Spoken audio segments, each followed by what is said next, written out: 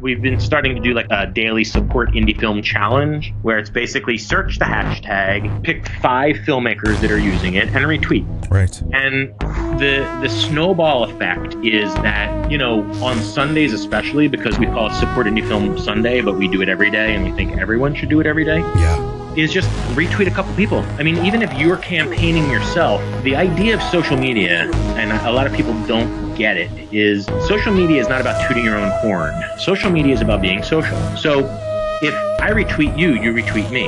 Right. And it's the old-fashioned adage of if I scratch your back, you scratch my back. You're collecting fans with every job you do. No matter how big or small that job is, you're collecting fans on social media. And this can really pay off in the long run. We're a documentary I like to think of like a wave. You know, you have an idea, you know, you have a thesis you're going to try to go with, the research, the content, but you let the content take you where it's going to go. And it's like you really try to kind of ride that wave into something that's going to take you to be a good steward to the content. I had, or I still have, a massive crush, a massive celebrity crush. But apart from you, Max, I'm developing that right now, but that's a different story. Oh my. We're going to pause this session, folks, and we'll be back later. No, sorry, that's on another show, but yeah, apart from that. God, you got me blushing over here. I do have a massive crush on. And welcome to the Cinema After Dark podcast. My name is Max Cole, and I'm the host and producer of this show, and I am broadcasting from the entertainment capital of the world, sunny Los Angeles, California. It is a rainy day here in Los Angeles, and I'm listening to that wonderful sound of the rain hitting the window, but the moonlight is upon us. Thanks so much for joining me on this broadcast tonight. I want to remind all of you that you can listen to all of the episodes of this podcast if you subscribe to us in iTunes. You can also find us on Stitcher, TuneIn, and Google Play. Remember, if you or someone you know would like to be a guest on this show, make sure you reach out to me via the contact link on our website over at cinemaafterdark.com. Just make sure you have some skin in the game prior to reaching out. That's our only requirement. And by skin in the game, you just need to have a few credits under your belt. We certainly value that for credibility. I also strongly encourage you to follow us on Twitter at Cinema After Dark for the latest show updates. I want to remind everyone listening that this is an information and discussion-based show. We do not censor ourselves, and we sure the hell do not censor our guests, so please keep in mind that the views and opinions expressed on this show may not reflect the views and opinions of the host. We've got a wonderful guest tonight, a man that I happened to cross paths with a couple years ago. What a wonderful time it was. His name is Bill Ostroff, and he is the CEO and the founder of the First Glance Film Festival. And for those unfamiliar with Mr. Ostroff, in addition to producing a bi-coastal film festival, both in Los Angeles and Philadelphia, he also hosts Show Us Your Short screenings, a web series playoff, and so much more. I do consider him to be the godfather of the hashtag support indie film, which has truly revolutionized the way we market independent film on Twitter. I am very excited to share this discussion with all of you because Bill is certainly a hard man to catch, but it's a treat to have him on the program. First-time listeners and long-time listeners, this is that part of the show where I ask that you make that fresh batch of popcorn, sit back, relax, and get comfortable while you listen to tonight's guest.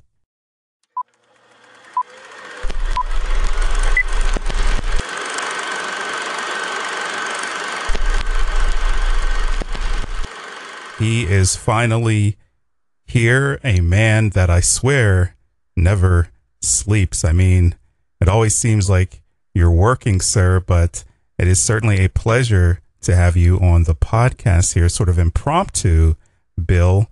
You're a hard fella to catch. Oh, sorry. You woke me. Jeez. Well, I snooze in between podcasts, I guess. Oh my goodness. My goodness. I tell you what, you're somebody who literally I think is working around the clock. It'll be like 4 a.m. and I'll see a tweet or retweet from you or something going on. And our listeners may not be aware of this, Bill, but I actually met you back in 2014, and I have to thank you again because you selected a film I wrote and directed titled Alone at Midnight, which screened at the Jump Cut Cafe here in Studio City. And I remember it was just a wonderful time. I remember having a great time meeting some cool people, and also enjoyed the Q&A session.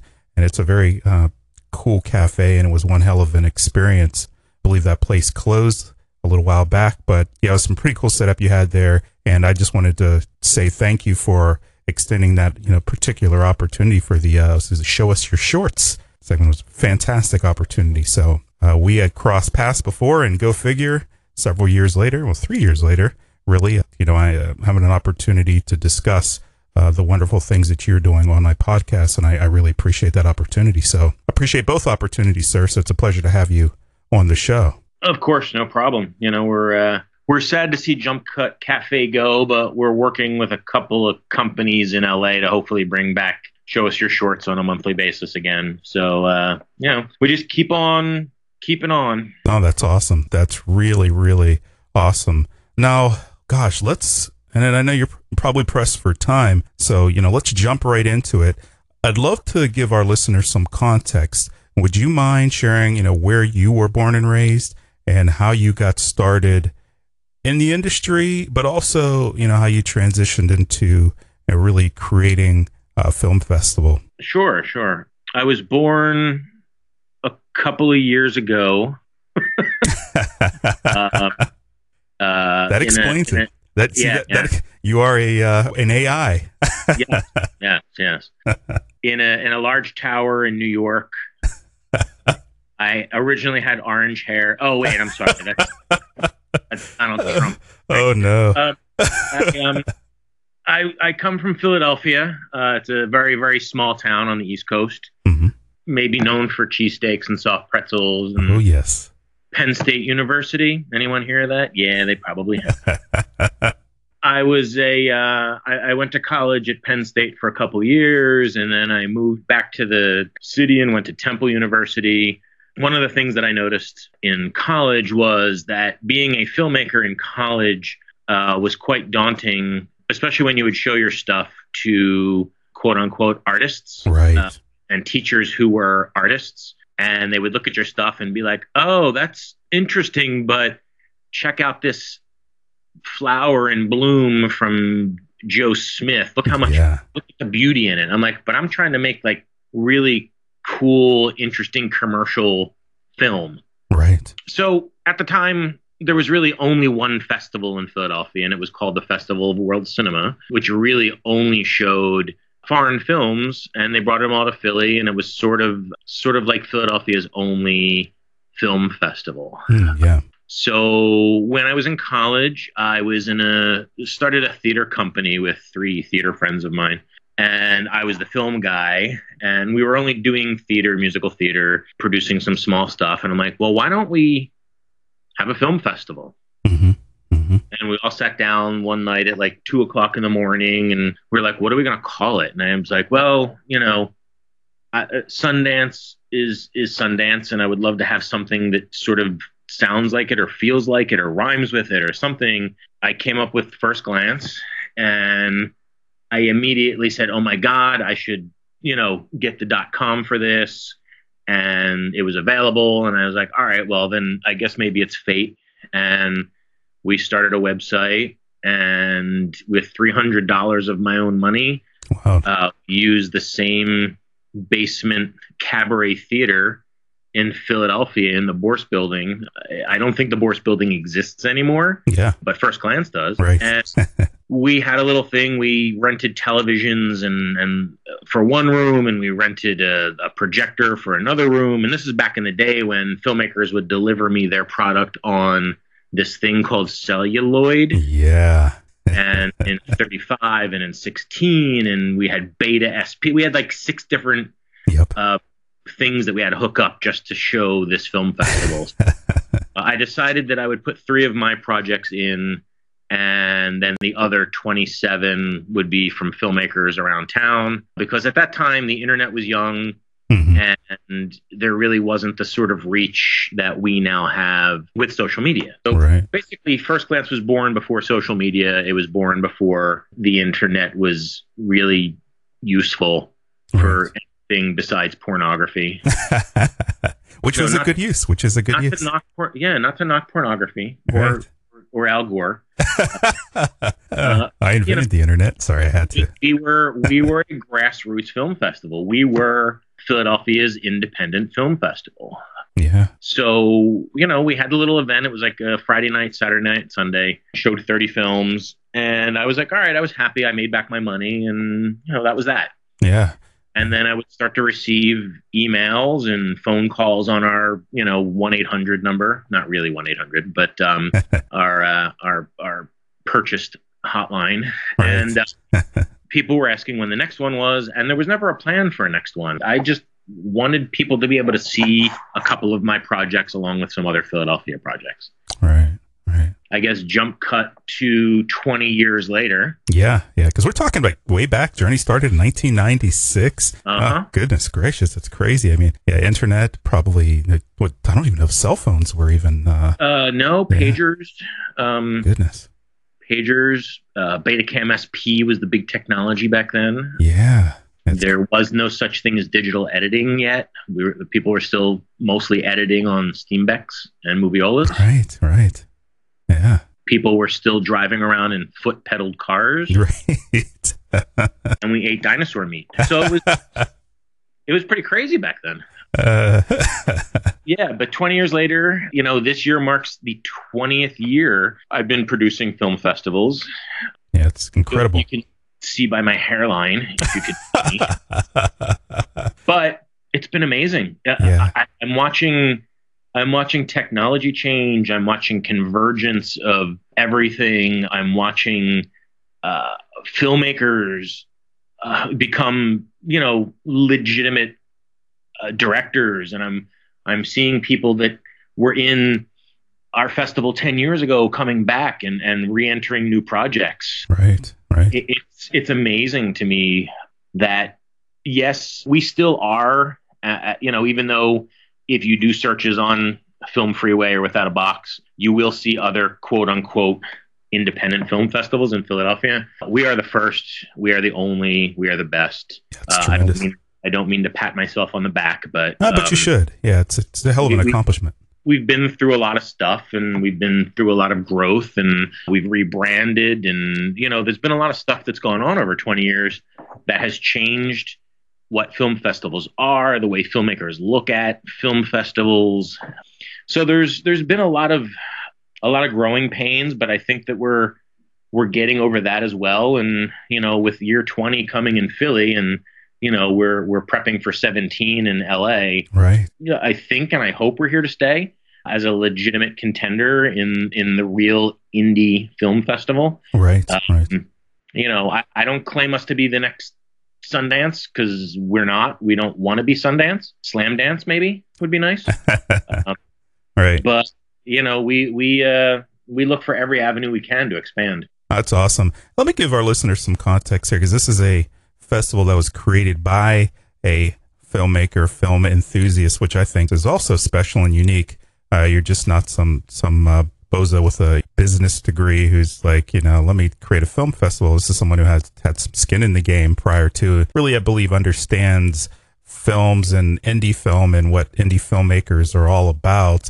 And some of our listeners may not be aware of this, but, it's one of the largest growing independent film festivals, as you said, in Philadelphia and also in Los Angeles. As you said, you're celebrating your 20th years, 17 here in Los Angeles. Your festival has been named 5 times as one of the best festival investments, and 50 film festivals worth the entry fee by Movie Maker magazine. Time magazine even wrote an article titled "One of the Festivals for the Rest of Us," which is outstanding. First and foremost, congratulations on your success, and you should give yourself a pat on the back, because that's no small feat. And also, I can only imagine the number of films you've watched and the work that's gone into all of it. But yeah, it's quite remarkable. And I'd love to talk about programming for a bit, if you don't mind. I mean, in your opinion, what makes a good story, and what types of stories does your festival accept from a submission standpoint? Wow. Let's see. Yeah. So I think over the years, we've obviously matured a bit, but I've always been a film enthusiast. I love movies of every genre.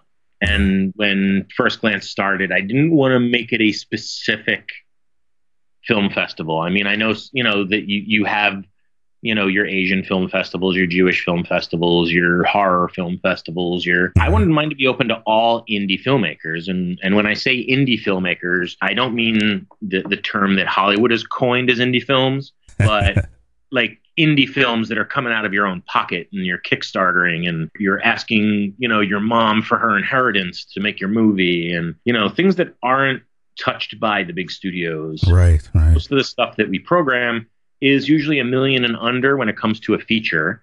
And short films, I mean, we've shown stuff with budgets of zero. I mean, I know, obviously, there's no such thing as zero, but yeah. I look at it as, I've watched, and I know this is going to be hard to believe, I watch every single film that's entered into our film festivals. That's awesome. I then siphon them down to a screening committee that watches the stuff that gets by me. I've watched probably 18,000 independent films. My God. Yeah. So awesome. You can imagine what my weekends are like. A lot of popcorn. That's a lot of popcorn there, Bill. Yeah. But I program stuff that I want to watch. Right. Program stuff that I think, from the many years of experience and expertise, that audiences want to watch. I think that just looking at about the last 8 to 10 years of the features that have screened at First Glance, I would say 97% of them you will be able to find that they receive distribution. That's fantastic. Wow. Some of them theatrical, some of them art house theatrical. Most of them have played on like the Showtime Cinemax movie channel. You'll find them there. And now with like the advent of like subscription VOD, and these sort of multi-channel online networks, almost 100% of our features are ending up with distribution of some sort, which is, I think, a testament to the quality of film that we show and to the opportunity that we provide for filmmakers. Right. It's fantastic. Yeah, it's cool that you lay your eyes on these films first and then they go to your panel. I think that creates a different set of standards. And obviously, as you said, given the success of many of the filmmakers that have come through your festival, you certainly have an eye for it. And there's a certain level of quality that you obviously want to see in your festival. As a certain standard of quality and standard of excellence. And I think that's very important for festivals. You're selecting really the best of the best and taking into consideration the resources that some filmmakers have going into the festival. And it's kind of an open opportunity for those that have the $0 budget and those that have that lovely $1 million budget to make a movie. But I think with your festival, one of the things that sticks out is you are really focused on story and the presentation of a good story. And that leads me to my next question, really. What, in your opinion, makes a good story, though? Is there anything that sticks out in your mind that kind of a pseudo formula? Because there really isn't one, but I know there's certain things that stick out as a good story. Yeah, it's probably a combination of lots of things. Being that I've watched so much and I have such experience in watching independently produced films, a story is something that touches a viewer in some way or another. Yeah. I think that a lot of filmmakers, and I give kudos, and I try to every year, to anyone who makes a film from beginning to end and has the balls to get it out there in the world. Mm-hmm. They're not all going to make film festivals. Not every film festival is the same. The advent of the internet has created some offshoot markets Right. called non-screening award shows, which are all over the place, and they're not really shows and they're not really film festivals. And to me, I've always felt that story is important because we're going to show this to audiences. Right. Mm-hmm. And you can go to, you can go to the film freeways and the Without a Boxes of a world, and as a filmmaker, you can get 100 different laurels if you want from these non-screening award shows, but that doesn't technically make you an award-winning filmmaker. Right. Right. And it needs to be seen by audiences. It needs to be reviewed by reviewers. It needs to see the light of day. And what makes, it's interesting. There's this thing in my brain, I guess, from watching so many films. Mm-hmm. Nowadays, anyone can make a film, but not everyone can make a movie. Right. And a movie, to me, is a beginning, middle, or an end, and it doesn't have to be linear either. But there needs to be a story, and to be a good storyteller, you need to be a good director. You need to have good actors. You need to think about things like sound, which is one of the things that I tell filmmakers every single year. If you have even an inkling of a budget, pay a sound guy. Right. Yep. You need, especially when you're shooting on, and look, it doesn't matter what you shoot on. Shoot on an iPhone, shoot on a DSLR, shoot on a Red, shoot on whatever. To me, it doesn't matter. The story matters. The sound is so important because for us, we're putting these films in legitimate theater spaces. Right. Some, Dolby sound, some with surround sound. If you're going to shoot at the beach, you better make sure I don't hear waves over the voices, because if that's the case, it's not going to play well in a theater. Right. Yeah, a lot of times filmmakers get so caught up in the cameras that they use, they forget about sound, or, it's not all about that. First of all, you got to tell a good damn story no matter what you're using, if you're using a damn iPhone. But secondly, you've got to make sure that sound is correct, because as you said, if you're playing it in the theater, it's going to stick out like a sore thumb. Yeah. So, well, sound will kill you every time. Right. And when people say fix it in post, if you don't get good dialogue, you cannot fix it in post. Right. You're screwed from the jump. Yeah. That's the most important part of the film. If it doesn't sound good, if you can't hear the actors, what's the point in the first place? By the way, your festival accepts short films, feature films, documentaries, music videos, shorts too, animated shorts, student shorts, I think trailers, web series pilots, et cetera, et cetera. Folks can certainly take a look at your website, which kind of outlines the types of submissions, or just submit and discover the types of entries that you are looking at there. Now, approximately how many films do you typically program at each festival? I know that's a hard number to quantify, but roughly... roughly it's like 30 to 40 that we'll screen in the theater. Nice. And then we have a short online companion where we invite between 20 and 40 shorts to compete online for a month. And the winner of that then gets premiered in the next festival. So we were trying to find ways of getting more content out there. The problem, of course, with having a physical event is you do have a specific amount of time, and it's really, I would love to be able to make First Glance a 10-day event. Right. We are an out-of-pocket film festival. Yeah. We don't have major sponsorship. We don't have banks. We're not Tribeca. We are not South by Southwest. We're not Sundance. We're not even the Philadelphia Film Festival, which basically sort of stole their name from us and bullied us into changing out. Jeez, that's funny. It's what happens when a corporation coming after an individual. Jeez, outrageous. I can't fight a company that has $5 million in corporate sponsorship. Right. Jeez. So, we had to, sort of rejigger our name a little bit. So we used to be First Glance Philadelphia Film Festival, and when Philadelphia Film Festival, which was the Festival of World Cinema and still claims to be the oldest Philadelphia Film Festival, even though we are, had us change our name, so we became First Glance Film Festival Philadelphia. But if you really Google back you can see that we have been Philadelphia Film Festival since 1996. Right. And the quote unquote big event has really only been Philadelphia Film Festival for like 6 years. Wow. So, That's fascinating. Yeah. Yeah. Is there anything that filmmakers can do to increase their odds of being selected in one of your festivals? They can clean my apartment.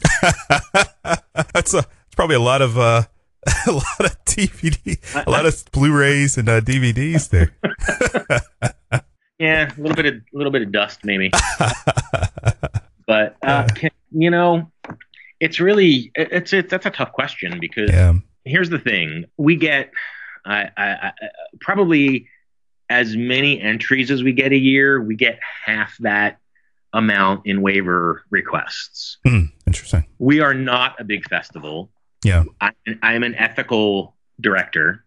And I always feel like, I understand people with financial difficulties personally. I get them sometimes too. You have good years, you have bad years. I work in the film industry. It happens. Right. So I totally get it. But from the very beginning, I've always said that if you're paying $40 as a filmmaker to get into our festival and you're getting a screen that's 100 to 200 seats, and you're getting, at least in the last 5 years, you're getting unparalleled social media from us. Yeah.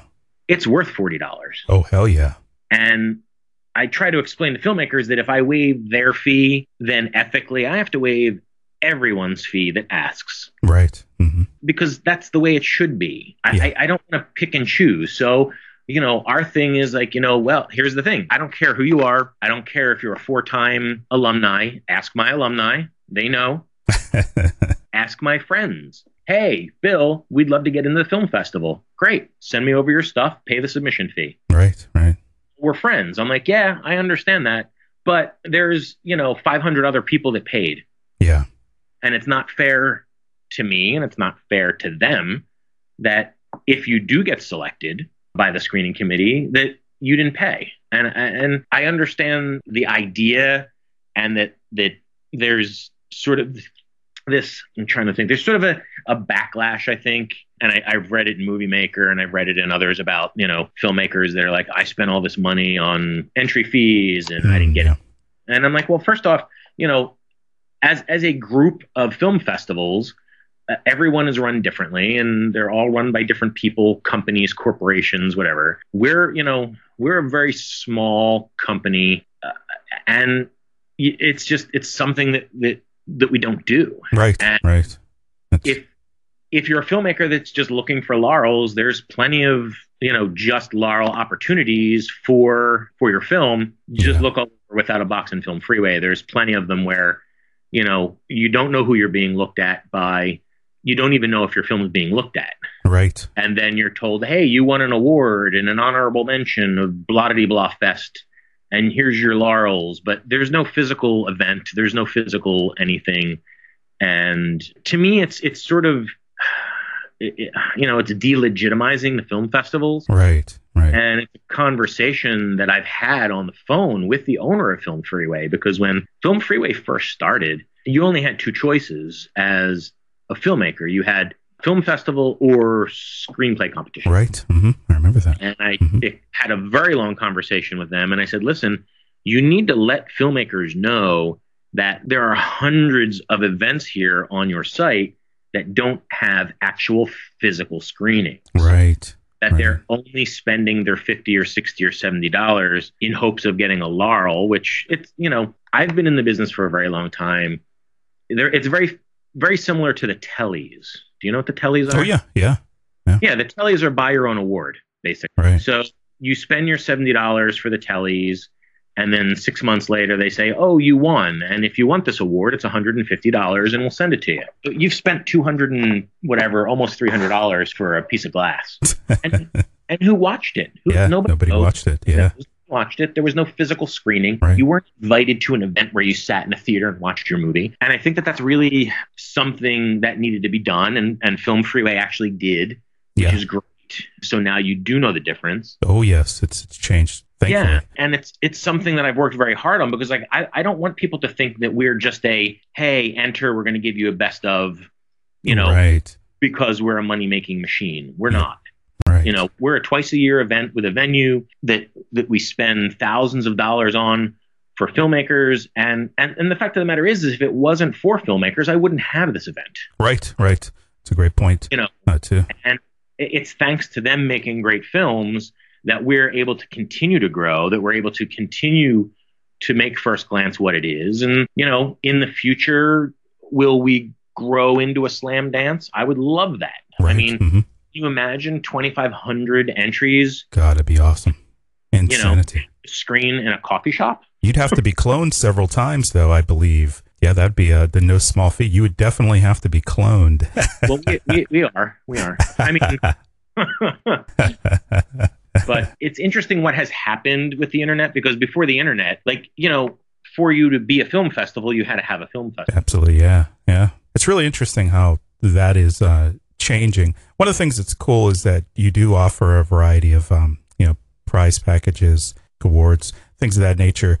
Would you mind discussing the types of, packages, workshops, and events that you do offer for those that are accepted into the physical festival? Well, I mean, in most cases, I guess me being a theater purist and someone who really enjoys watching movies in theaters is, we try to create the best atmosphere we can. We do have after parties and, red carpet press event, and we do have networking, but we do the networking at the parties. Right. Because, honestly, and I hate to say it, but over the first few years that we did Q&As, it was, 30 or 45 minutes of people chatting with filmmakers. And it was basically the same 8 or 10 questions over and over and over again. And it was sort of a time waste. Interesting. Yeah. For us to be able to show more movies. So the concept changed where it's like, we just want to show as many great indie films as we can.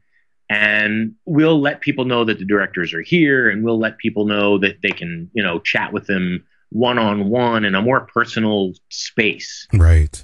At an after party. Mm-hmm. Throughout the years, we've, worked at workshops here and there. Sometimes they're good. Sometimes, again, they pull people from your screenings. Right. Mm-hmm. So, we try to create as best of a movie-going experience as we can. Right.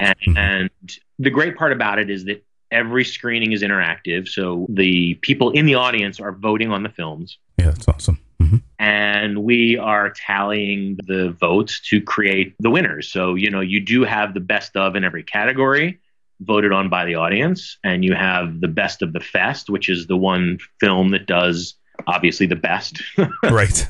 And they win a prize package. The value changes dependent on, the location that we're in. But it's a combination of products and services and software and, right.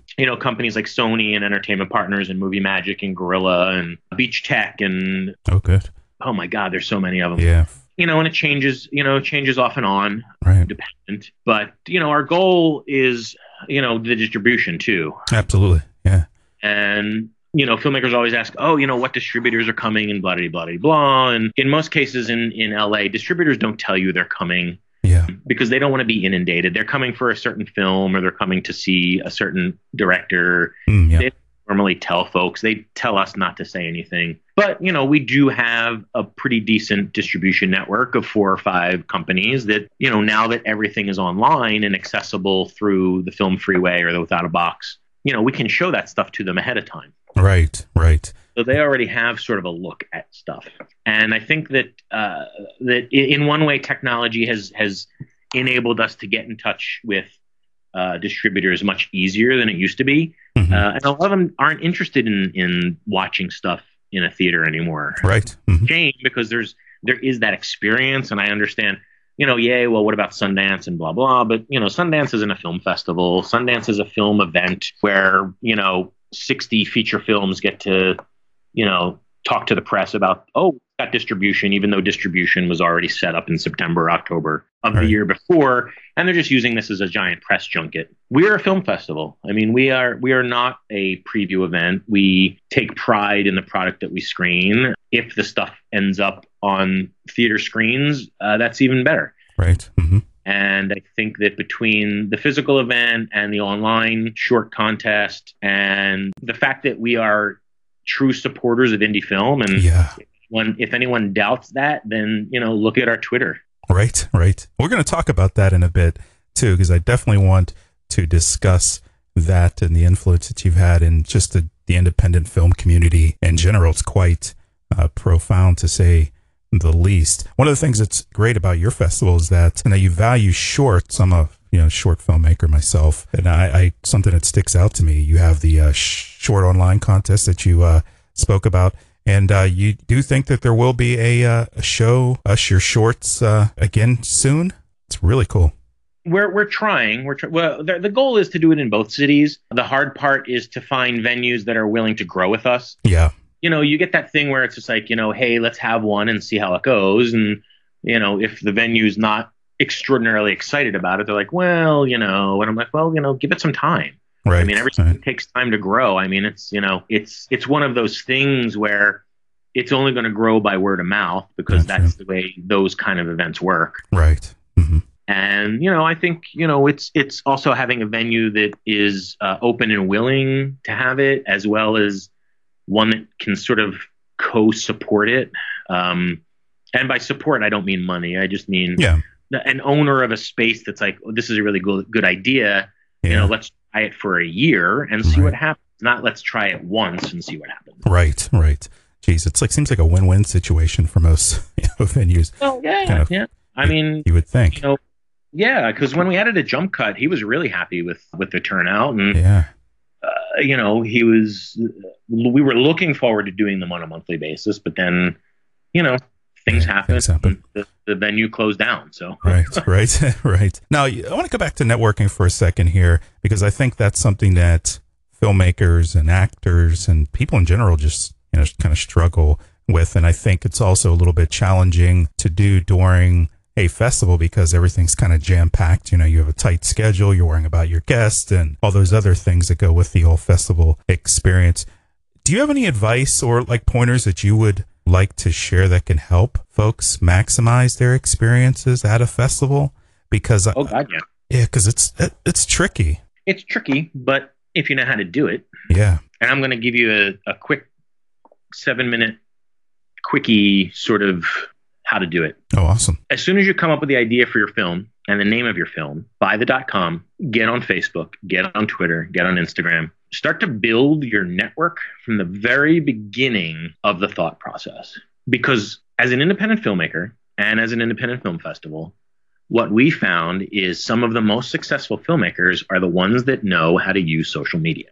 So when you get to these events and you're networking, people already know you by your handle, by your online presence. They've been to your Facebook page. They've chatted with you on Twitter. They've seen your Instagram photos from on set when you're in production. Start early. Don't think that opening up your Twitter account when you get into your first film festival is going to do you any good. Right. I mean, it will down the road, but it takes a good 6 to 8 months to a year for people to notice you online. Create a brand for your product, whatever the film is. Find your niche, find your audience. You need to do work, and you need to market. Right. Mm-hmm. I know it's expensive. Think about it. If you're doing a Kickstarter or Indiegogo or Seed and Spark or whatever it is that you're doing, and that's not a sponsored pun. When you're crowdfunding, think about after you shoot the marketing. You do need to have some money for that. And when I say marketing, I'm not talking about hiring some giant publicity company or anything like that. It's kind of simple. You want people to know when your film is screening, where it's screening, and a little bit about it. So you can do things like go get business cards, postcards, mini posters, and just hand that stuff out. Right. Talk to people.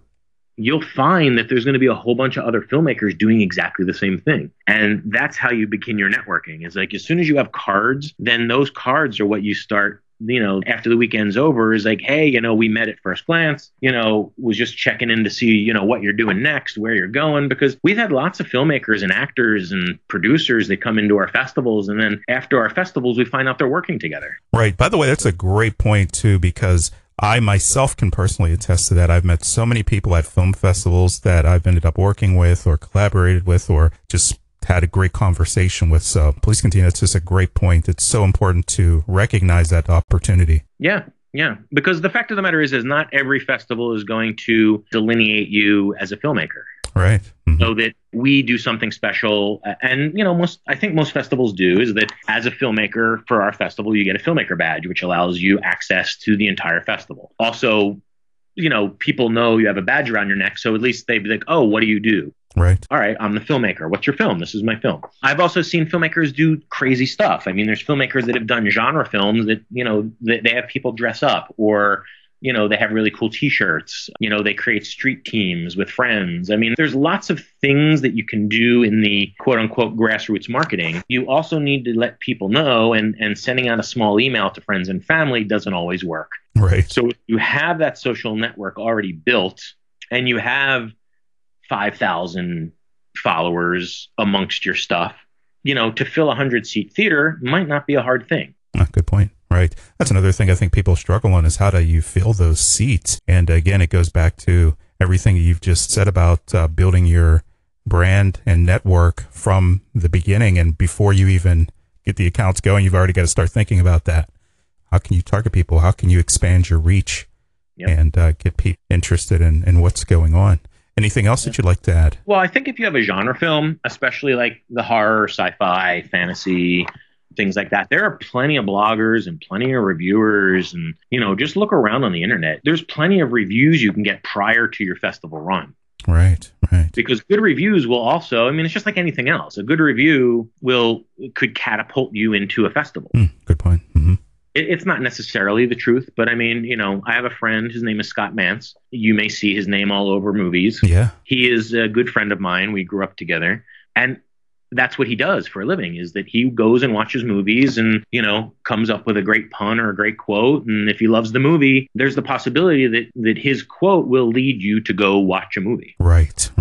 And here's the thing. To me, a good review is probably better than, I won a best ensemble cast from the blah-de-blah awards. Because to me, unless it's a legitimate awards, and there's very few of them when it comes to indie film. However, it's something in our sites. We've been, if you're not aware, we basically helped manage the Film Threat campaign last year. Yeah. Yep.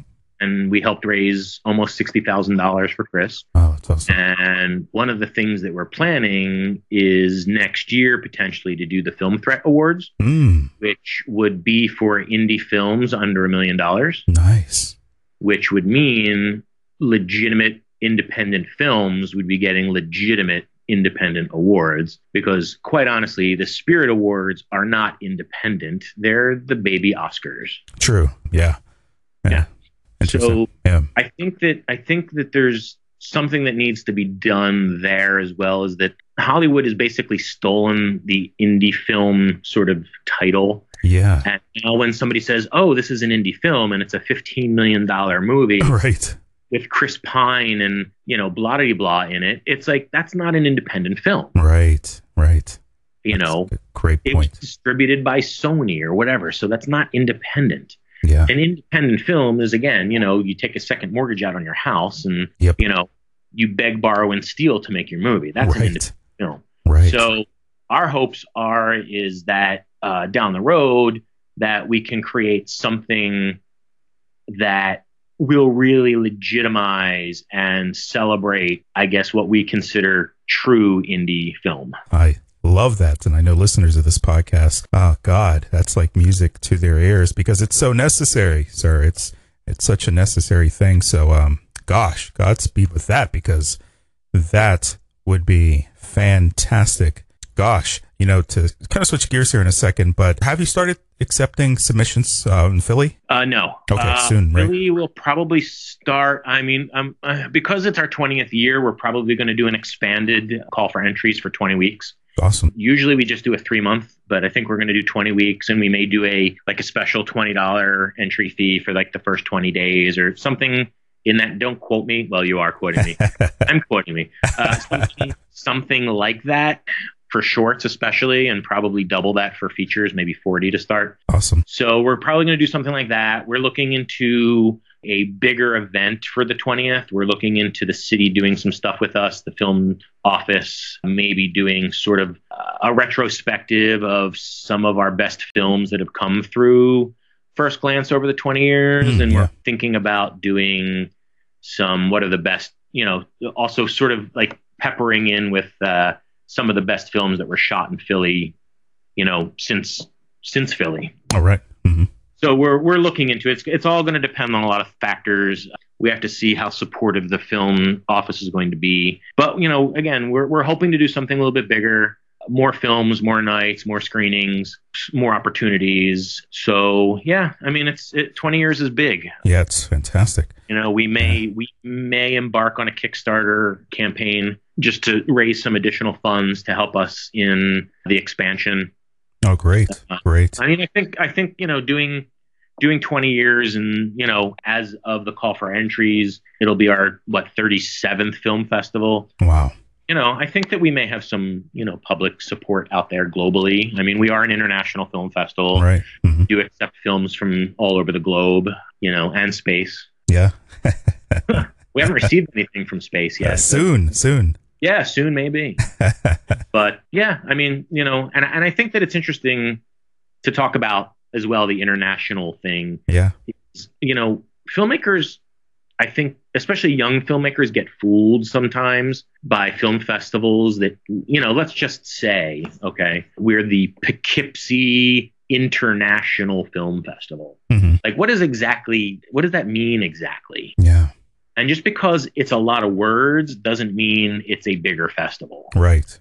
And I think that filmmakers should really do their due diligence. And look, I mean, even if they do their due diligence and decide that First Glance isn't what I want to do, well, that's fine with us. There's plenty of filmmakers that do. Yeah. Do your due diligence as a filmmaker. I mean, if you want to be screened, make sure that you read into these events, because I know a lot of filmmakers that have been scammed unbelievably by film festival that says they're a film festival and they're only an award show, or they end up just being an online event where their films are going to be on YouTube. I mean, that's the worst thing that you could possibly do. I totally agree. Right. Why would you even think about, putting your film in a space where not only could it be on YouTube and uploaded by another company, but also be out there for 3 or 4 weeks, easily being, and again, short films technically don't get pirated, but the fact that it's going to be out there for everyone to see, I mean, unless that's your goal. But, as a filmmaker myself, the last thing I would want to do is put my stuff on YouTube immediately. Yeah, exactly. No other film festival is going to be like, oh, you're on YouTube already? No, thanks. Yep, exactly. That's such a great point right there. A couple great points, actually, there as well, sir. Up on tangents, I think, sometimes. Oh, no, this is great stuff. This is really, really helpful and insightful feedback here. So I really appreciate you sharing this. Do you have a couple more minutes? Because I do want to discuss marketing for a minute. If you have. Okay, cool. First of all, well, before we talk about marketing, I know the deadline, the extended deadline, has passed. I believe it was January 10th, around that time, for the Los Angeles. Are you still accepting waivers? No. Okay, good to know. And Philly is upcoming, but yes, Philly will be very soon. I'm thinking maybe March. Awesome. Yeah. So, folks, definitely check out the website, and which we'll plug here at the end if you don't already know that website, but we'll plug that here at the end. But check out the website and the Twitter feed. My God, I think it's fantastic for finding out everything about this wonderful festival. But also, let's talk about marketing and promotion, and your Twitter feed for that matter. Gosh. Obviously, you are a major supporter of independent film. So let's talk about the hashtag support indie film. Man, you are doing some amazing things with this. In fact, I think I consider you to be the creator of this hashtag. I don't know if that's quote unquote the truth. That's 100% factual. wonderful, because I tell you what, I think it was that hashtag that caught my eye several years ago, and it really connected me with, oh God, I mean, thousands of people on Twitter. Thousands. I mean, it is amazing what you are doing. So first of all, great concept in terms of marketing and promotion and support of independent films. That's something as a filmmaker that I only appreciate, but I probably echo our listeners in saying thank you for creating that hashtag and for making it as valuable as it is. And I really want to talk about that for a minute, because like, what was the genesis of that? Was that just like, a random idea? Because it's a hashtag that you use in your tweets and suggest that others use in their tweets and their profiles. Let's talk about that for a moment, because it's just a fascinating and valuable tool. And I'd love to talk about the importance of it and the genesis of this. Well, we were quick onto Twitter back when it started, because I thought that it would be a really good tool to have conversation, because I always felt that like Facebook was good, but Facebook was sort of like kid book, cat book, and show people what you ate book. Right, and, right. A lot of cat pictures on Facebook. Yeah, I'll tell you exactly. And now it's just become like, hate Trump book. Yeah. But, Facebook was an opportunity for us to build a community. And when we started seeing Facebook play these algorithm games, we were like, you know what, let's get onto Twitter and see what it's got. We were on Twitter pretty early. And then we had read a story in a like Mashable or something like that, where, Twitter is going to start hashtags. And I'm like, what is a hashtag?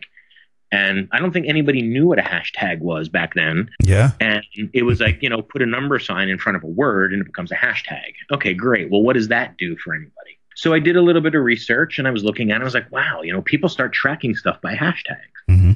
And I noticed people were using filmmaking and indie film, but I also noticed indie film was sort of very generic. And I was sitting with a couple friends of mine and I'm like, I'm going to start a hashtag. We're a film festival. We support indie film, and I'm going to see what happens. And it just started on a whim, and I just started using it periodically. And I noticed that the engagement on our Twitter account, every time we use support indie film, would rise. Yeah. So I was like, wow, this is great. And then I started noticing other people using it consistently. And I was like, you know what? This is a great idea. The more people that adopt support indie film, the more people spread, and it becomes a snowball. Right. Now, if you do a search on Google for support indie film, you will find probably tens of thousands of people on Twitter that use it. Oh, it's insane. And not only do tens of thousands of people use it, but one of the things that we do is we say to people, hey, if you put support indie film in your profile description, we'll then tweet you out to our 44,000 followers. Right, right. Can I interject here? Because this is awesome. You tweeted this out earlier today. I mean, you've reached 776,747 accounts reached with this hashtag. Over 1,300,000 plus ongoing impressions. That is one hell of. I mean, that's exposure at its finest. Oh yeah, that's networking. And that's only counted over the 2 hours prior to that being taken. Right, right. So basically, it's just a compilation of about 100 tweets over 2 hours. Yep. So that means that support indie film probably reaches 10 or 20 million a day. It's insanity. Yeah. What's awesome about that too is that you are now creating an opportunity for individuals that are interested in marketing or utilizing it to kind of invest in that exposure. I believe you have like a $10 option. Yeah. We well, because I consider myself not just a social media user. Yeah. In indie film, we're an influencer. Our clout score is usually around 70. That's awesome. And because of the way we use support indie film, and it's not just us touting ourselves either. Right. We go through that hashtag on a daily basis every single day, and we will retweet anyone with a film using it. Right. We've also noticed that other film festivals are starting to use it. Other PR companies are starting to use it. There's even people that have started to have support indie film as the title of their Twitter account. Right. We're also noticing it's being used much more on Instagram. Mm-hmm. We noticed that it's being used as a hashtag on Pinterest, and it's also being used on Facebook. Right. So it's becoming a revolution of what we believe is the true indie film revolution. Yeah. And, there are people that, we've been starting to do like a daily support indie film challenge, where it's basically search the hashtag, pick 5 filmmakers that are using it, and retweet. Right. And the snowball effect is that, on Sundays especially, because we call it Support Indie Film Sunday, but we do it every day, and we think everyone should do it every day. Yeah. Is just retweet a couple people. I mean, even if you're campaigning yourself, the idea of social media, and a lot of people don't get it, is social media is not about tooting your own horn. Social media is about being social. So if I retweet you, you retweet me. Right. And it's the old-fashioned adage of if I scratch your back, you scratch my back. Now, when people come to us and say, hey, how can we promote better? I'm like, hey, we have, some really cheap options that you can reach out to our followers. And the fact of the matter is that our followers are real. Right. I never bought any followers. We get rid of bullshit followers every day. We're very well cultivated and we're extremely engaged. And I would have to say, of all the film festivals out there, and I'm talking about even the big ones, we probably have more real followers than anybody out there. Oh, absolutely. Goodness gracious. And the engagement is insane. I mean, Yeah. Anybody right now, and anytime they listen to this podcast, they could go to our account and see the amount of engagement we get. Right. So here's the idea that we came up with, is like, now that we have 44,000 people, a retweet is nice, but what about an original tweet from us about your project? Yeah. So for $10, you're going to reach out to 40, 50, God knows how many people are going to retweet that. So, I mean, you may reach out to 100,000 people for $10. Right. That is a tremendous value. That's. And then we have packages where, it's a little bit more for a little bit more, more opportunities. But the other thing is, because I do consider myself a social media marketer and sort of a community builder, is, we can help you take over your account for a period of time and basically become, your social media manager. Wow. So, I mean, we can help you with that. I mean, it's like when I went, when we started with Chris last year, and, we took over certain aspects of the social media to help him. Wow. And, we helped clean out the community. We helped get them more engaged. It's how we helped raise $60,000 for him. That's fantastic. And then, the fact of the matter is that over the last few years, we've used the Support Indie hashtag, the Support Indie Film hashtag, at times when we found like a project that we were really passionate about. Yeah. We'll reach out to other huge supporters. I mean, if you look around, like Carolyn Samus and Skip Bolton and Russell Southam, and right. there's about 10 or 12 people that follow us, and we're creating sort of this community of people that we can just reach out to and say, hey, do me a favor, tweet about this. Right. It's and your 40,000 goes to 400,000. Yep. And you're reaching more people on Twitter than you could possibly do in an it's an impossibility if you have 20 followers. It's amazing. It literally is amazing, and something that is ongoing and is just fantastic for indie filmmakers and indie film enthusiasts. It is a wonderful, wonderful, wonderful method of marketing, promotion. Mm-hmm. Yeah, it's a signal boost. It's a boost that you couldn't do on your own. But by using Support Indie Film, we can discover you. So it becomes a discovery engine too. So there's really an opportunity for everyone to use it and be discovered by other people. Right.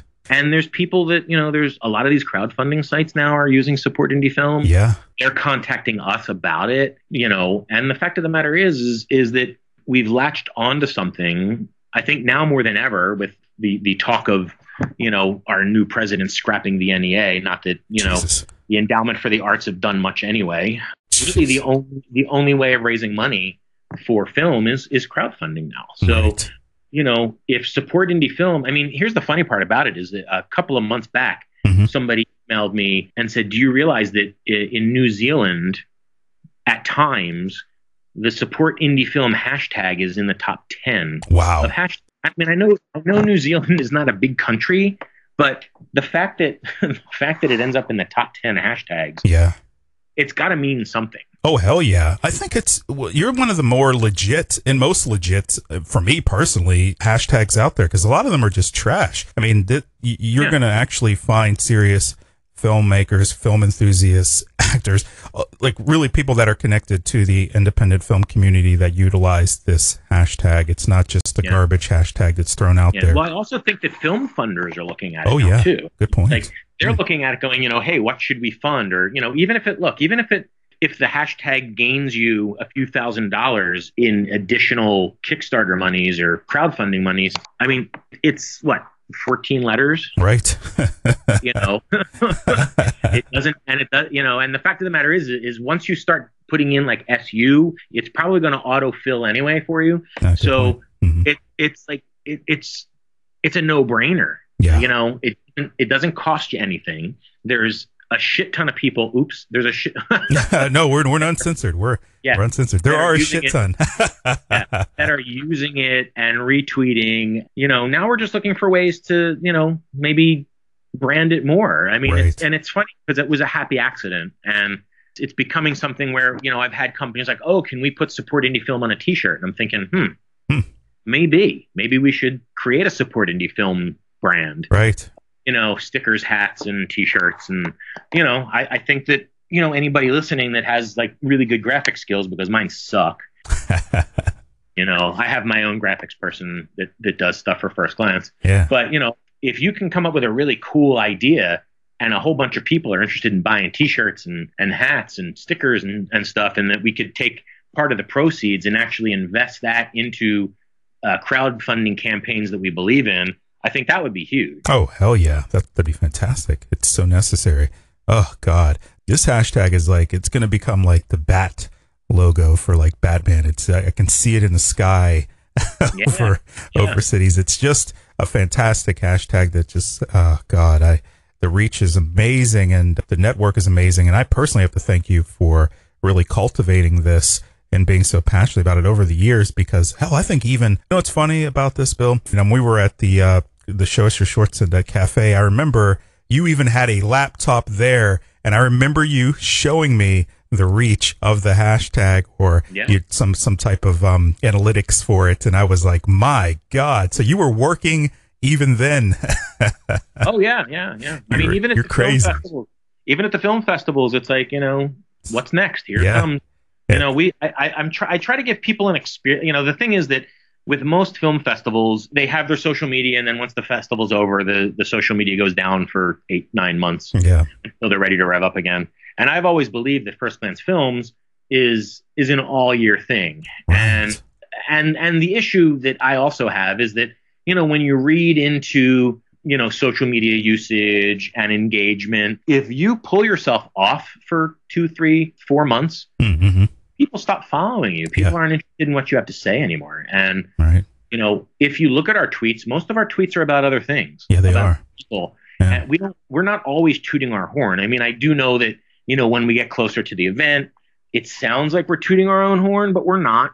I just want people to come see movies. So it's like, if we got a great film, I want to show you what's coming. Right. If we have a trailer for a great film, here's the trailer, get your tickets. I mean, it's not necessarily us, it's the filmmaker. And that's what the filmmakers have to understand, is that, yes, it may seem like we're promoting the hell out of First Glance, but we're really promoting the hell out of your film. Yeah, you are. It's tremendous. Again, and you may see 20 or 25 tweets a day as we rev up close to the festival. But of those 20, 25, they're saying, hey, come see Joe Smith's movie because it's effing awesome. Right. And you get your tickets now. And that's the thing, is it's like we're promoting the film and the filmmaker. We're also using hashtags. We're also using a feature which we love on Twitter, which is, if you put up media, especially like a movie poster, I can then attach 10 tags to that poster. Yeah, that's right. That's a huge additional engagement opportunity for filmmakers. Right. Something that they don't understand, I think, is when you put that picture up, that gives you the 10 additional opportunities to hit whatever you want. Right. If you're going to be in LA, hit the LA Times, hit the LA Weekly, hit the newspapers, hit the radio station, because they all have ats. They're all at something. Good point. And the fact of the matter is that's the way press works anymore. Half the time, the press that we get for our festivals, which is great, is through companies that we've met on Twitter: Film Fervor, Turnabout Media, Film Sprites. I mean, these are amazing people that are also doing their own sort of PR, but in the cooperation of us and the Support Indie Film hashtag, these people are, finding that it works. Right. And the reason it works is because the community is behind it. And I think that is what social media is about. I totally agree. Well said, sir. That is the essence of social media right there. That should be the essence of, and really is the essence of the spirit of independent film in general. Yeah. And it really is. Well, it's the spirit of networking. Yeah. And if you're networking ahead of time, I mean, it's amazing the people that have discovered us on Twitter. And we believe, I believe, just because, I use it 24/7, there are more independent filmmakers on Twitter than on any other platform. Oh, absolutely. Totally agree. Yeah. Right. And they're willing, and most of them are willing to engage. A lot of them don't exactly understand how to use it. And one of the things that I've been thinking about doing is potentially doing a social media for filmmakers workshop. Yes. Maybe once or twice a year. Yes. And showing people, how to really make it work for them. Because in the long run, when your film is done its festival run, there's one of two things that are going to happen to it. You're going to get some sort of legitimate distribution, or you're going to say, fuck it, I'm going to put it on YouTube. Right. Exactly. And, or the third is it sits on a G drive somewhere and it never sees the light of day. Now, my goal as a film festival is I want all of those films out there. Yeah. I don't necessarily want them on YouTube. Yeah. Maybe YouTube Red, where people can actually pay for them, which is another thing we've been trying to do. Is we've been trying, if we can up our subscribership on YouTube to over 1,000, we can then offer paid opportunities. Oh, good stuff. Yeah. We're trying to, build, and again, our YouTube is not filled with original content. It's filled mostly with like trailers of films that are screening at our festivals. Right. But, we're getting close to 800,000 views. Wow. So, it's a huge, when we do have our film festival, when we tell filmmakers, hey, send us your trailer, don't send us a trailer link, send us the trailer. Yeah. Because we have 800,000 views.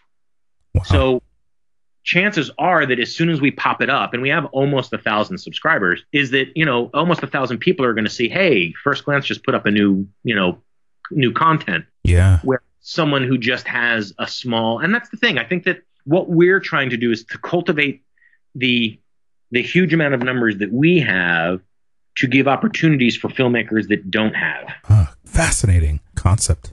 Love that stuff. Getting me all fired up here, Bill. Oh yeah. Well, that was the concept that was my concept from the very beginning, is that, when you have a whole bunch of people promoting the same thing at one time, it should balloon. Right. My God. So, if you have something like Support Indie Film and you have 30, 40, 50 people that are tweeting about it every single day, 10, 12, 15 times a day in their timeline, it creates a snowball, and the snowball gets bigger and bigger and bigger and bigger. Good point. Now, we are approaching the end of the show, and I appreciate you staying as long as you have. This has been a wonderful discussion, very insightful. And I've got to do something here to you, Bill, that fortunately I do to all of my guests that come on this show, and you either hate me for it or I don't know. It's one of those things that I've got to ask for your permission for. Are you ready? Are you ready for it? Just don't touch me. Well, I'm going to give you a second. Let me just give you a second, because, this is something that I need to give you some time to think about here for a second here while I listen to the rain outside. Yeah, it's, all right. Let me ask you again, Bill, are you ready for this? This is something I have to. I guess I am. You just jump right in. Okay, well. Bill, this is the part of the show where I ask our guests to share a fun fact about themselves. Now, this isn't just any old fun fact, Bill. This is a fun fact that people don't know about you. So I'm going to switch it around and put the camera, the spotlight on you, sir. A fun fact that people don't know about you. And my gosh, the floor is yours. Wow. A fun fact that people don't know about me. Okay. I was the youngest paperboy for the Bulletin newspaper in Philadelphia. What? I was 10 years old, and I talked them into hiring me because they wouldn't hire you unless you were 12. But Wow. I sold them so hard that they hired me. And for 3 years, I was their top paperboy. What? That is awesome. What a cool fun fact. Mm-hmm. My goodness, gosh. Crazy. That is awesome. Remember those? And that was back in the day. That was back in the day when you actually had to ride your bike filled with newspapers. Yeah, I remember. I actually remember doing that as a kid. That is awesome. What a cool fun fact. I can only imagine how that was as a child. Like, do you miss those days? Are you kidding? Yeah. You know, $50 a week? Yeah. 10 years old? Yeah, it's awesome. I'm from the other side of the state in Pittsburgh, so it's cool. Okay. It's cool hearing that. That is an awesome fun Isn't that crazy? Yeah. Wow. And I was like the first 11-year-old to own his own television that he bought. That is very cool. Goodness gracious. Yeah. Oh, my. It was interesting. So there you go. Something most people don't know. That is an awesome fun fact. I appreciate you sharing that with our listeners. And awesome. I mean, maybe that's the reason I have such an entrepreneurial spirit. Funny, I was just about to say that. Yeah. Now, is there any advice that you would like to share with someone that might be listening to this broadcast who may want to make an indie film, or maybe they're debating whether they should submit their film to one of your festivals? Maybe they don't have the confidence. Maybe they're just not there yet mentally. Is there any advice you would give that individual? Yeah, sure. I would say be proud of any film that you make from beginning to end. It's your film. It may not necessarily be festival worthy. Yeah. But it's your film, and it's a starting point. It's like a writer. I mean, the first script you write is not going to be your best script. Right. And if it is, well, then call M. Night Shyamalan. And I mean, at M. Night, I heard Split did really well this weekend. Yeah. Finally, he's back. Your first is never going to be your best. It's a trial, if you think about it. It's a piece that's going to help you learn about what you need to do better the next time. Because really, most people, their first movie it's just something they want to do. They want to do it no matter what. They're very impatient about it. When you get to be a little bit older, you have patience. It's like, I want this to be good, but I know that I need $50,000 to make it. Right. Well, how am I going to make it for $50,000 if I don't have $50,000? Well, now there's avenues to do that. Back when I was young, it was like, here's your 16 millimeter film, go shoot something, you have 3 weeks. So it may not necessarily be your best work. Again, one of my biggest things is sound. Make sure if you do have the extra money that you do pay a sound guy, because sound is a very important cog. You don't need a great camera. You really don't. Right. But you do need great sound. I would also implore people to use real actors. Yes. There's plenty of real actors out there. Yep. I understand that using your mom is cheaper. But your mom might not be an actor. Right. And it may come across that way too. So, yeah, I mean, invest in a little more time in prep, because prep is very important when doing indie. Sometimes the more prep you do, the better your film's going to be, because you're already prepared for things just in case they go wrong. Wow. And I think that, do your due diligence in entering film festivals. I know everybody wants to be in Sundance and Tribeca and South by Southwest and Cannes, but realize what you have before you start entering those very, very expensive festivals, because some of them may not be right for your film. Right. I have people all the time. They're like, we submitted this feature film to you, and we really want to try to get into Sundance. And I'm like, well, I just, from my experience, you're probably not going to get in, but, more power to you, and, congratulations if you do. But, think about your audience. Think about the fact that sort of the mid-level film festivals, they're all over the place. And, you have potentially a much bigger opportunity to do a tour of film festivals with your film, because when you do stuff like Sundance and you do stuff like TIFF and you do stuff like South by Southwest, a lot of them force you into quote unquote this sort of like premiere status, which means you can't play anywhere before them, and they won't let you play anywhere after them for a couple of months. So, what happens if you don't get in? Right. Then your film for the next 6 months is stuck in limbo. Yep. Think about what you have. I mean, and then, do your due diligence. It's like, if it's just about getting laurels on your box, then, submit it to all these silly award things that, your film's technically never going to see the light of day. And, you'll get some weird, laurel that most legitimate film festivals will laugh at. And, no offense, but it's unfortunate. They're just popping up everywhere. I mean, I've seen over the last couple of years, I've seen a lot. I mean, they're in California and they're in San Diego and they're in Santa Barbara and they're in it's every city. Suddenly there's hey, the blah, blah award. Honestly, I think it's the same company. It's interesting. Yeah, because the write-ups always seem to be the same. And right. It seems to be cookie cutter, but somebody's making a crap load of money off your entry fee and not working for it. Right. At least be appreciative that festivals like ours, there's at least a couple people looking at your movie. Yeah. And at some of them, I just think, they probably go on Film Freeway and oh, look at this film. Oh, look, it's got Michael Madsen. All right, we'll give Best Actor to Michael Madsen. Right. Because he's a name. And then, they'll have laurels that say Best Actor and, yippee yahoo, realizing Michael Madsen is in every third movie at AF. But just use your smarts. I mean, as filmmakers, think about the direction you want your film to go. Right. And I think it's important that you want it to be a calling card. And of course, everybody wants awards, and I get it, but at least look for legitimate opportunities. And I think that a lot of people are too quick to jump in and be like, oh, look, that show is in my town, so I'm sure I'll get in. Well, that's not necessarily true. Right. Great advice. And I would say that as a first-time filmmaker, look for festivals that are over 10 years old. Yeah.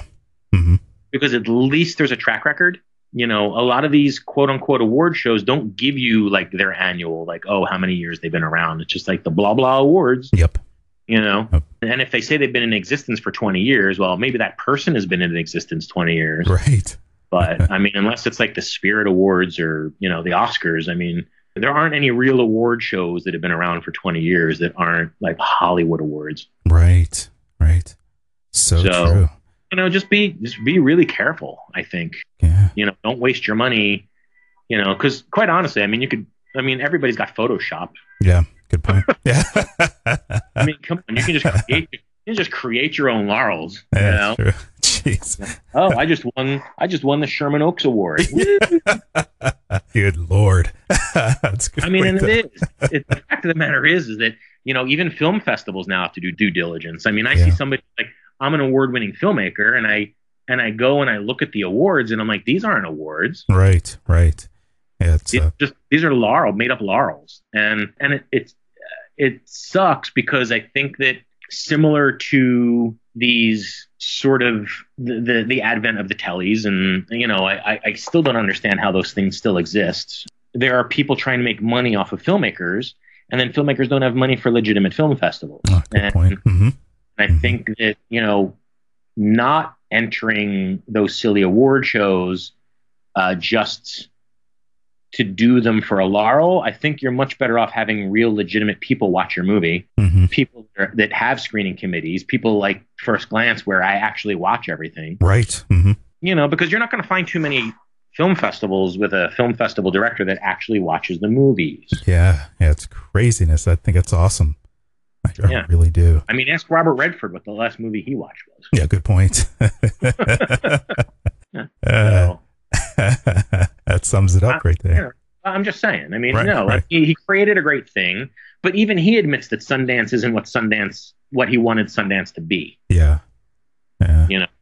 I appreciate him at least in his years of working on Sundance and making it a brand, that he realizes that Sundance isn't what he had hoped it would be, that now Sundance is just a press opportunity. Very interesting stuff here, to say the least, and getting us back to just doing due diligence. Robert Redford. He might have me killed. Hilarious. Good stuff. Well, sir, this has been a fantastic discussion. Before we wrap, websites, Twitter, Facebook, how could people stay up to date with each festival, really? Okay. Well, firstglancefilms.com is our website, and we update that pretty regularly. Twitter, we're at First Glance Film, so with no S, I believe. Let me just it is. click With no a S. couple clickies. Yeah. And then Facebook, we are First Glance Film Fest. Mm-hmm. You can find us there. I think that's about it. Our YouTube, we're also, I think, First Glance Film Festivals. You could tell because our logo is on everything. We are quote unquote branded. Yeah. So you just look for that same logo and you'll find us. And we're in LA and Philadelphia once a year as a big film festival. We're hoping to start Show Us Your Shorts Again, which is a much different concept. It's just sort of like a open mic night for filmmakers. It's awesome. Bring your film, show it, and chat about it, and have a drink or a coffee or whatever, depending on where we are. Again, hoping that we'll soon be in spaces in LA and Philly. Nice. But we're gonna keep on keeping on until my eyeballs pop out. But yeah, you support indie film in your tweets, and you'll see that not only do we respond, but there's many others that will. And if you're crowdfunding an indie film or a web series, that come to us for potential social media marketing help. Right. I am hireable, if that's even a word. But I am hireable bigly. Right. Here. And take it from me. I'm someone who's watched close to 20,000 independent films, and keep on keeping on, and we hope that First Glance becomes a force to be reckoned with. I love that. That is awesome. You are a unique fellow. It's awesome that you are available for folks. I think sometimes, the festival programmers and creators often fly under radar, and it's cool that you are available and are so hands-on about your festival. And I think it's also to be commended, your support and everything that you've done to help support indie filmmakers. It's quite magnificent. Is there anything in the works for you as a filmmaker? Are you? Yeah, I'm actually developing something. Okay. I'm working. A few years back, I created something called Jedi Camp, which was a kids, right? Yeah, it was a kids 6-episode web series, right. And it was based on sort of George Lucas creates the first camp for kids with the Force, and it's sort of an anti-bullying, quick 6-episode little web series. Right. I'm now developing with a friend of mine. It's called The Princess is a Jedi, which I'm hoping will be a 6-episode musical comedy about female empowerment. Nice. I'm hoping to work with, 4 or 5 great female actor/singers that will help me create this really sort of interesting fan film web series. Oh, nice. Fantastic. Yeah. Ooh. So we're hoping to go into Kickstartering and crowdfunding sometime later this year, and hope to shoot later in the year and maybe have something ready for next year. My God, that's fantastic. Well, Godspeed on that. That sounds great. Wow. Very good stuff. You tend to do stuff that has a good, importance, significance. Yeah. Well, especially with the Women's March yesterday. And this is something that I've been developing now for like over a year, that it's just, it was the idea of that, in the superhero world, there's not a whole lot of sort of empowered females, and there's always this sort of man versus woman thing. And, as a man, which I am, I thought, wouldn't it be a cool idea to not only create a web series that empowers sort of superhero-esque women, but also they would all co-write and help in the presentation of it, because they are women and I won't have the exact same experience in life that they do.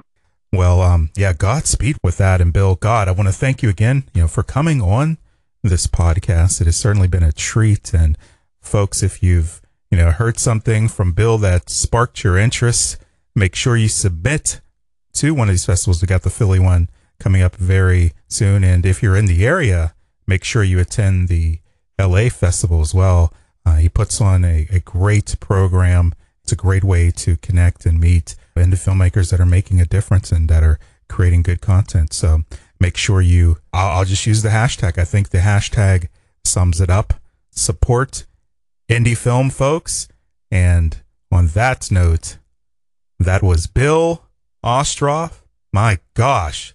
Support indie film, folks. And we will be back with more after this break. You are listening to the Cinema After Dark podcast. My name is Max Cole and I host this show. Hopefully you are feeling inspired. It's been a wonderful time this evening. I want to thank you for listening to this program. Make sure you tell someone how to follow the show on Twitter at Cinema After Dark. You can also subscribe to our show on iTunes, Stitcher, and Google Play. Again, thanks for listening. We'll be back with more shortly. Welcome back to the Cinema After Dark podcast. Before we wrap, I want to thank our guest tonight, Mr. Bill Ostroff. What a wonderful, wonderful discussion that was. My goodness. Make sure you check out the First Glance Film Festival. It's one of the rare gems out there. Certainly one of the best festivals, in my opinion, out there. So make sure